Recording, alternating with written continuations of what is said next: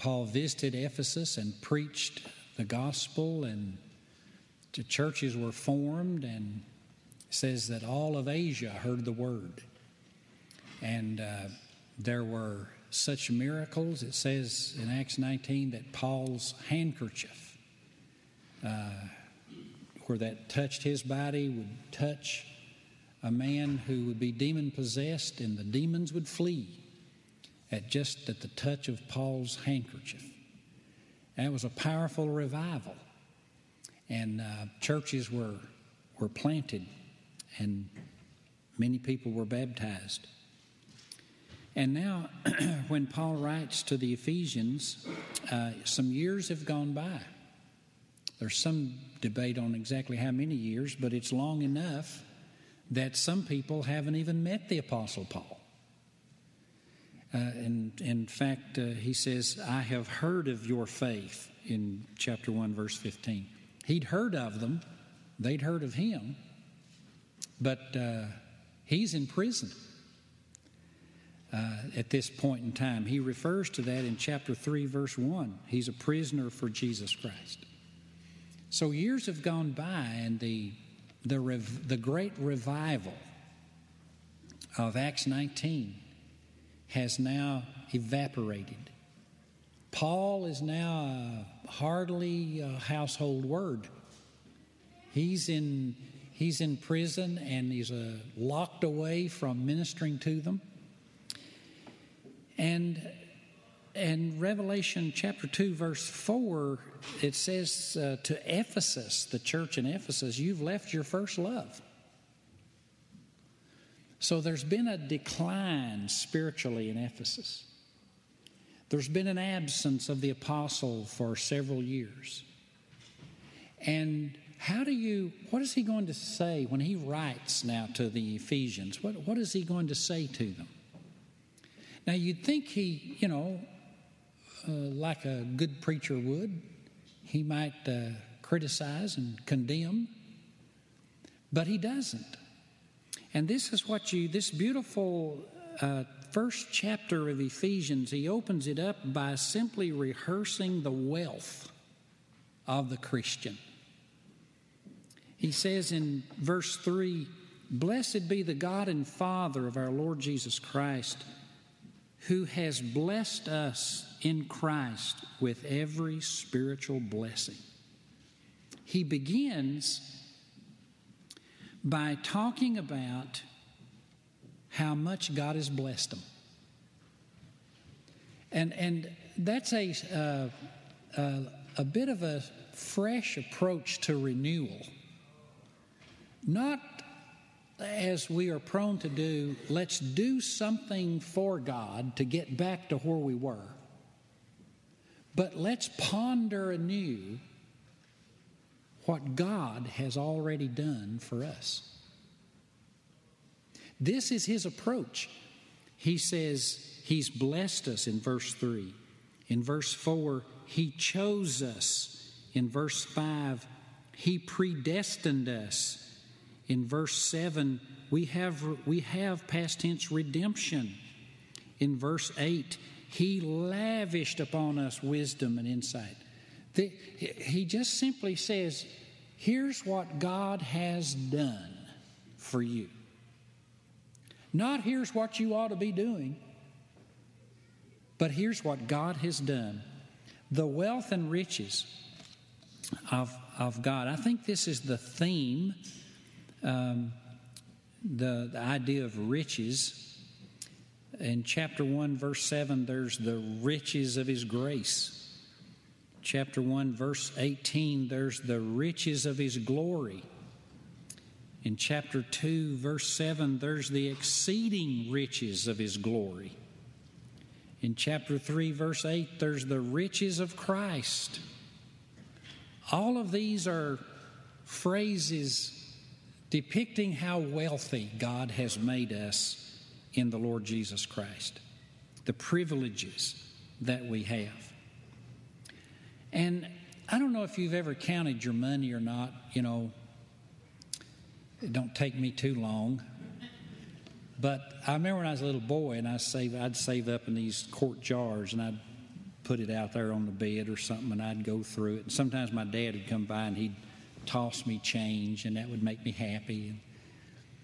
But I don't want to run through the bank of God here and miss much of our wealth. Let's count our money. Let's survey our wealth. So I'm just going to take one thing that he's given. He's given us all blessings in Christ, and the first one out of the gate he gives to us here, he shares with us here, is verse 4. I believe we have this. Give me the fourth verse if you didn't bring your Bible, but he says that even as he, and who is he here in verse 4? What? The Father, God the Father. He, verse 4, chose us. Oh, wait a minute. Let's just back that up. Rewind. And let that kind of, just like a precious morsel of food, roll that around a little bit. He chose us. Amen. Now that's what my text says, and that's what your text says, unless you've got the New World Translation. That's the Jehovah's Witness Bible, by the way. But that's what it says. Now that is a strange truth to revive a declining church, isn't it? Doesn't that seem like something that you would not normally hear? The word chose, and I picked at this just a little bit. It's the Greek word ex lego. Ex, you know the prefix ex, like an exit means out. And then lego, to select, to pick. So to pick out, literally, is the meaning of this word. And it was used in secular Greek of someone who would go to a corral and select a horse to purchase this horse. I'll take that one. And that's the way that the word is used. Now, the Apostle Paul uses it here to describe us. And he's familiar with this word. It is first used of him in Acts chapter 9 verse 15 when he's converted. The Apostle Paul was going to the city to persecute and arrest Christians. And Jesus appeared to him. In fact, he fell off his horse and was blinded by the light for 3 days. And he said, "Who are you, Lord?" And he said, "I am the Lord whom you're persecuting." And Jesus told Ananias, said, "I want you to go to that man and tell him he's forgiven, baptize him, and pray for him. For he is a chosen vessel to me." Same word used here. Paul knew this word. And Paul is using it to describe all of us who are Christians. He's a chosen vessel to me. Now in John chapter 15 and verse 16, Jesus put it like this. John 15 and 16. "You did not choose me, but I chose you and appointed you to go and bear fruit." Whoa. Does anybody want to correct the Lord Jesus at this point? I believe I'll leave him alone. You did not choose me, I chose you. But we all remember choosing the Lord. John R. Stott, that writes a commentary on Ephesians and is usually commended by most Bible-believing scholars from all directions. He says this: everybody finds the doctrine of election or God choosing us to be difficult. He says, didn't I choose God? We may ask indignantly. Yes, says Stott, but only because God in eternity chose me. Didn't I decide for Christ, says another? Yes, indeed you did, and freely. But only because God in eternity decided for you. See, your decision does not produce God's decision. God's decision produces your decision because all good and grace flows from Him.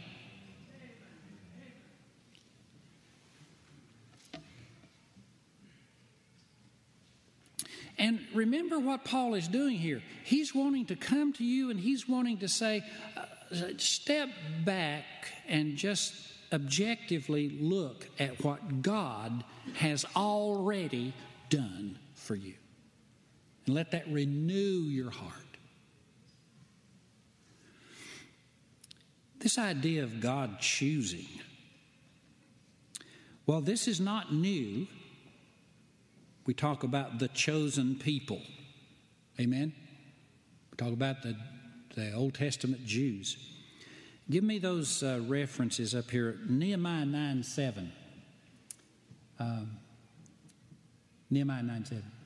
Come, Nehemiah 9:7. There. You are the Lord God who chose Abraham. Psalm 106:23. What about Moses? Moses was God's chosen one.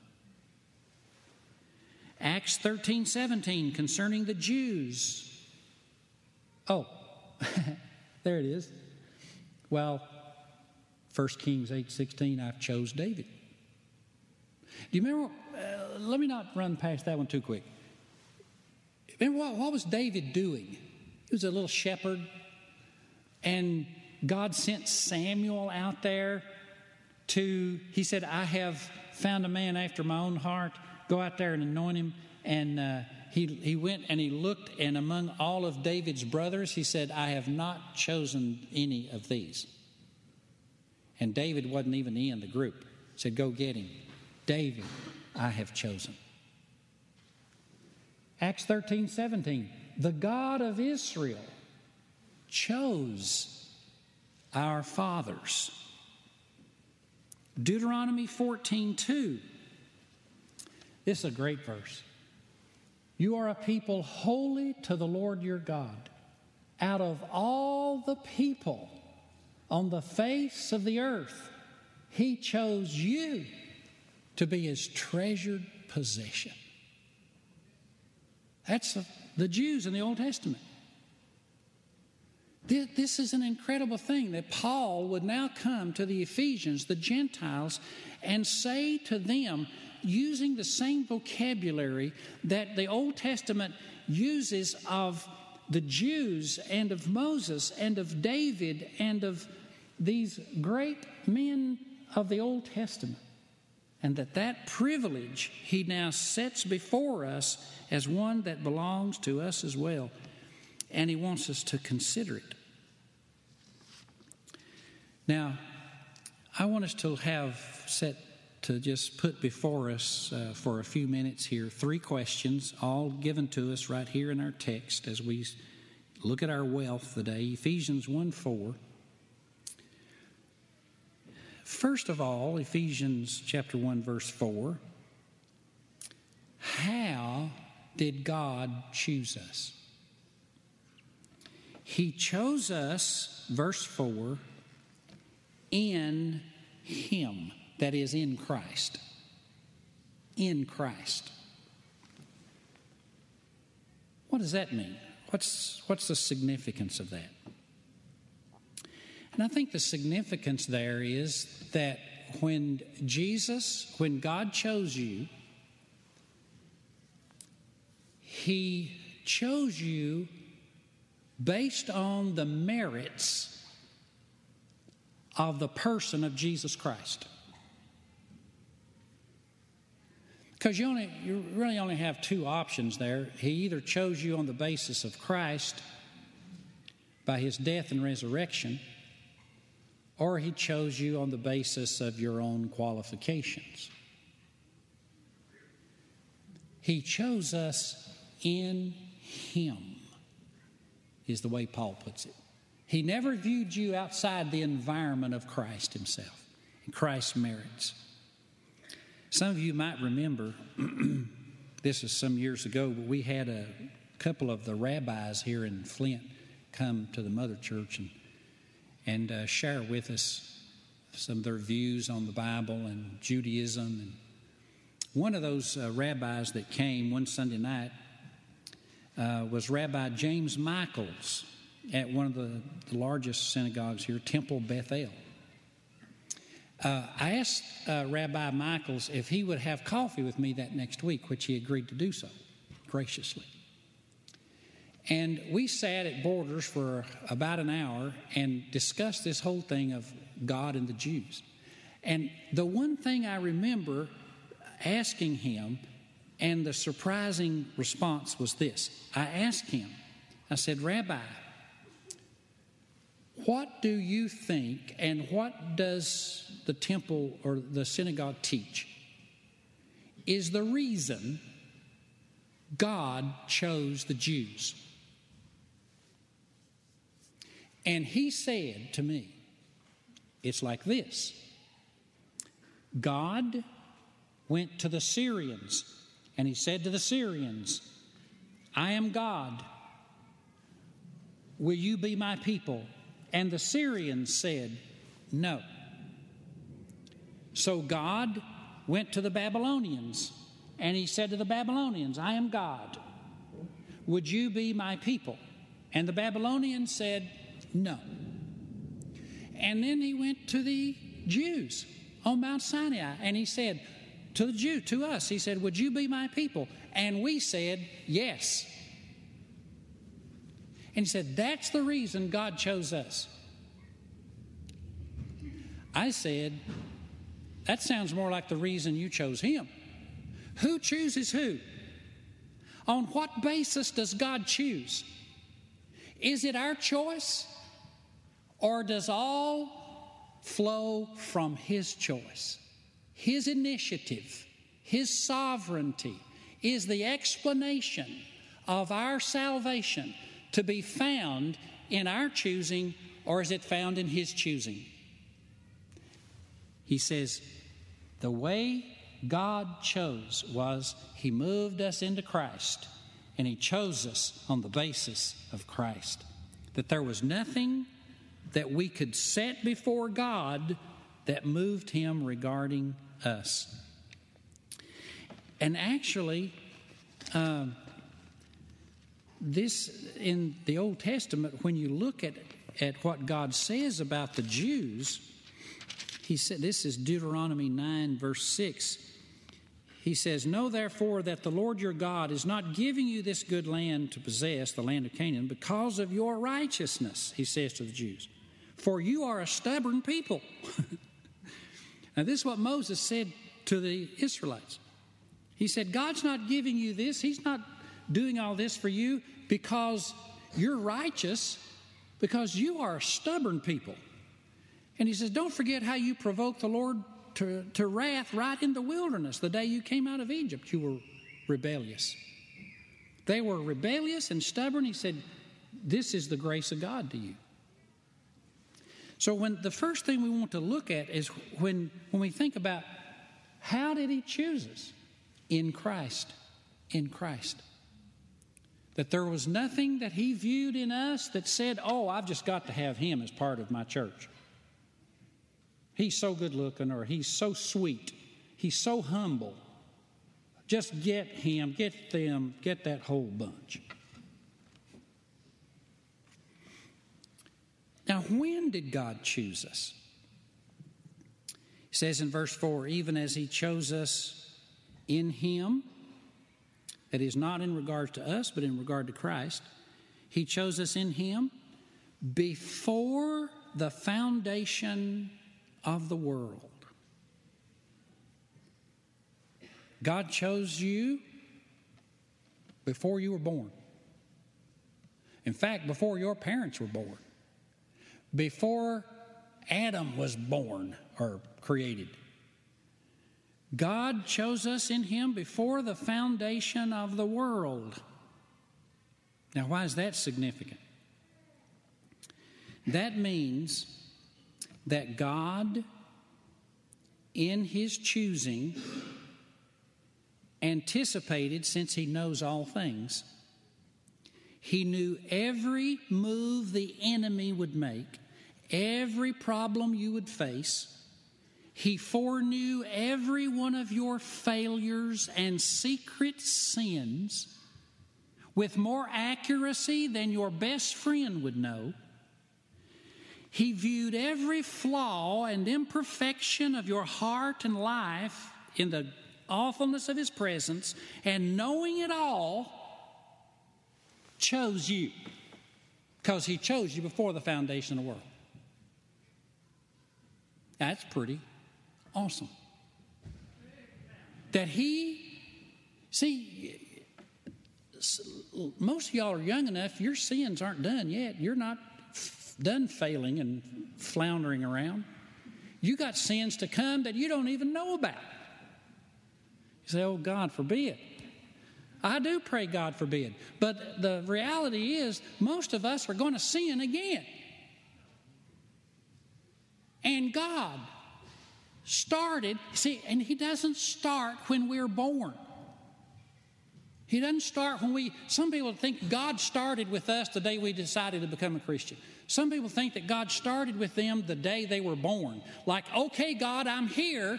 Let the universe begin.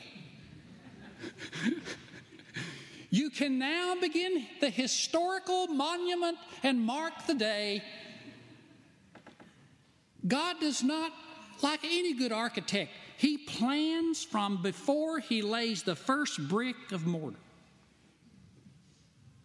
He begins before any man began.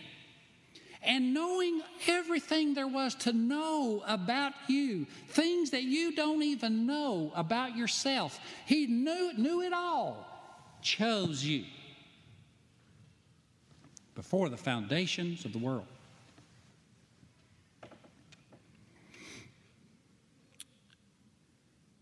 That means that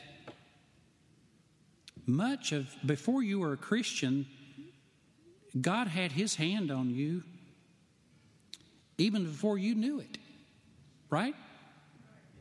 Isaiah 45 verse 1, he says, to Cyrus, whose right hand I have held, subduing nations and loosing the armor of kings. He says, I will go before you and make crooked places straight. I have called you, I have named you, though you have not known me. You didn't even know me, but I had my hand on you. I called you by your name. I opened doors for you. I'm the one who's been behind it all, and you didn't even know me. And that is the explanation as to how you come to where you are today, is that God's hand has been on you. Why has His hand been on you? Because He didn't start with you when you started with Him. He started with you before the world began. Now, why has He chosen us? Let's answer that question from the verse. This will be the next one. Why are we chosen? Ephesians 1:4, once again. He chose us in Him. That's how He chose us, in Christ. When did He choose us? Before the foundation of the world. Why did He choose us? That we should be holy and without blame before Him. Some translators put the words in love with the next verse. But the purpose here of God's election, God's choosing us, that we should be holy. Now, don't turn those around and say, if we get holy, He'll choose us. No, He chose us to be holy. That's the direction of election. It moves us toward holiness. Do you ever wonder why you have this desire to worship, to pray? You feel guilty about things that a lot of your friends, it doesn't bother them. He chose us in Christ before the foundation of the world that we should be holy. That's inward. And without blame. That's outward. That's the direction He's taking us. We're not fully there yet. It's before Him. But we're moving that direction. Holiness without blame. That's what election ultimately produces. Give me the 2 Thessalonians 2:13 verse. This is a great verse. It's an amazing verse of Scripture. He says, "Brethren, we ought to thank God for you." He writes to the Thessalonians. "You are loved by the Lord, because from the beginning God chose you," same idea, "to be saved." And then here's the path. "Through the sanctifying," and that word sanctifying is the same word holy, hagios in the Greek text, to that making holy by the work of the Spirit. That's the path that let no one speak of election as if there is no consequence or impact in the desires and affections of the heart and mind. As if, okay, I'm predestined, so whatever. No, you will have a passion for God and His Word. You will have a passion to be holy and please the Lord. That stems from the very throne of God. The decree has gone forth that He chose us, yes, in Him, yes, before the foundation of the world, that we should be holy. That's the direction of election. And let me just put it this way. We don't explain election and choosing, God's choosing of us. But rather, election and God's choosing of us explains us. Why am I like I am? Why do I have the problems I have? Why do I wrestle with issues in secret? Why do I have the friends I have? Why do I struggle with the problems I have? Why do I fail so much? Why do I have a guilty conscience? See, what is the explanation? Election explains my life. I can't explain election. Election explains me. Why am I here today? Why do I have a burden for the church? Why do I pray to God for others as well as myself? Why do I want my children to live right and do right? Why? Election, moving through history like a silent but inevitable stream of power and grace, has caught me up in it. And in it, I have these affections and desires and feelings, and I can't shake them. And others will say, I don't get that. I don't understand you. And you can't explain it. The truth is, you're a mystery to yourself sometimes. You don't understand yourself. Christianity, genuine, deep-rooted Christianity produced by the Spirit of God, can cause you problems. It can create inner conflicts. But how do you explain the Jews? Election. How do you explain Paul? Election. How do you explain the disciples' election? How do you explain Abraham, Moses, David election? These election explains us. We don't explain it. Paul says, I want you to just step back and look at what God has done before time began. You're chosen of God.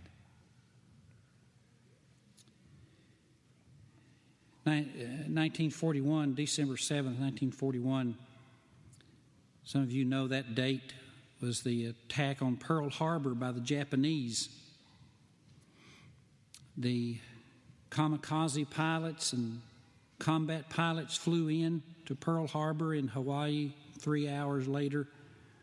They had destroyed 18 ships, 170 planes, and killed 3,700 men and women. The man who was selected to lead this was a 39-year-old Japanese pilot named Mitsuo. Give me that. We've got a picture. Mitsuo Fukaida. This is the way he would look. He would have looked in 1941. After leading this successful raid, he continued to be a pilot in the Japanese Navy until the Battle of Midway. In the Battle of Midway, this was in 1942, June 4th, 1942. This was actually the turning point. Many people think the turning point of the war, World War II, was the Battle of Midway. And there, the Japanese, Churchill called this the war's most dangerous moment. And the Japanese lost, decisively. They got their planes in the air and they were shot down, or the ship they were to land on had sunk, and so the thing about Fukaida, Mitsuo Fukaida, was that all his comrades got into the air. He got an attack of appendicitis. Appendicitis. He couldn't even stand up. So they had to help him to the hospital. So he didn't go up. All his comrades were shot down. He survived. Back in Tokyo, he made his recovery and spent the remainder of the war as a strategist. And then was sent to Hiroshima, August the 4th. He was to be there for a week, August 4th, 1945. While in Hiroshima, he got a call on August 5th. You got to fly back to Tokyo. We need you here for 24 hours, then we can send you back. So he got on a plane and went back to Tokyo on August 5th. On August 6th, they dropped the atom bomb on Hiroshima. Once again, all his friends were dead. After the war, he pondered these things. And a missionary named Jake DeShazer, who had been a captive by the Japanese in World War II, came as a missionary back to Japan and handed out tracts and Bibles. Fukaida got a hold of one of these Bibles, and he read the New Testament, trying to understand why he would come back and talk about the love of God, the mercy of God, and forgiveness when we had tortured him. And he came to Luke 23:34. Father, forgive them. They know not what they do. And when he read that, he said, that's for me. Jesus was praying for me. And he asked God to forgive him through Jesus Christ. He became a Christian. And then he became an evangelist. This is a book that if you never find it, it's worth buying. And that's the story. That's his testimony from Pearl Harbor to Golgotha. He became a Christian evangelist.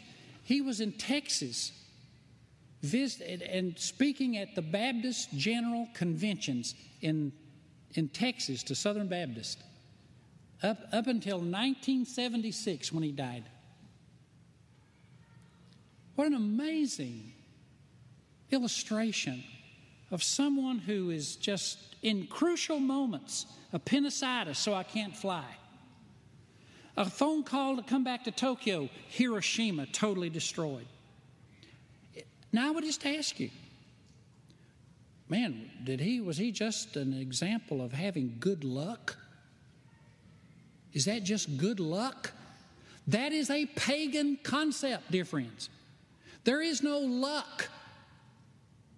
There is only God's gracious purposes and His choosing, His picking them out before time began. Chosen in Him because nothing in us would have caused Him to choose us. Before the foundation of the world, which means He knows all and chose us anyway. To be holy and blameless. Inwardly and outwardly, let us pursue the roots of our calling.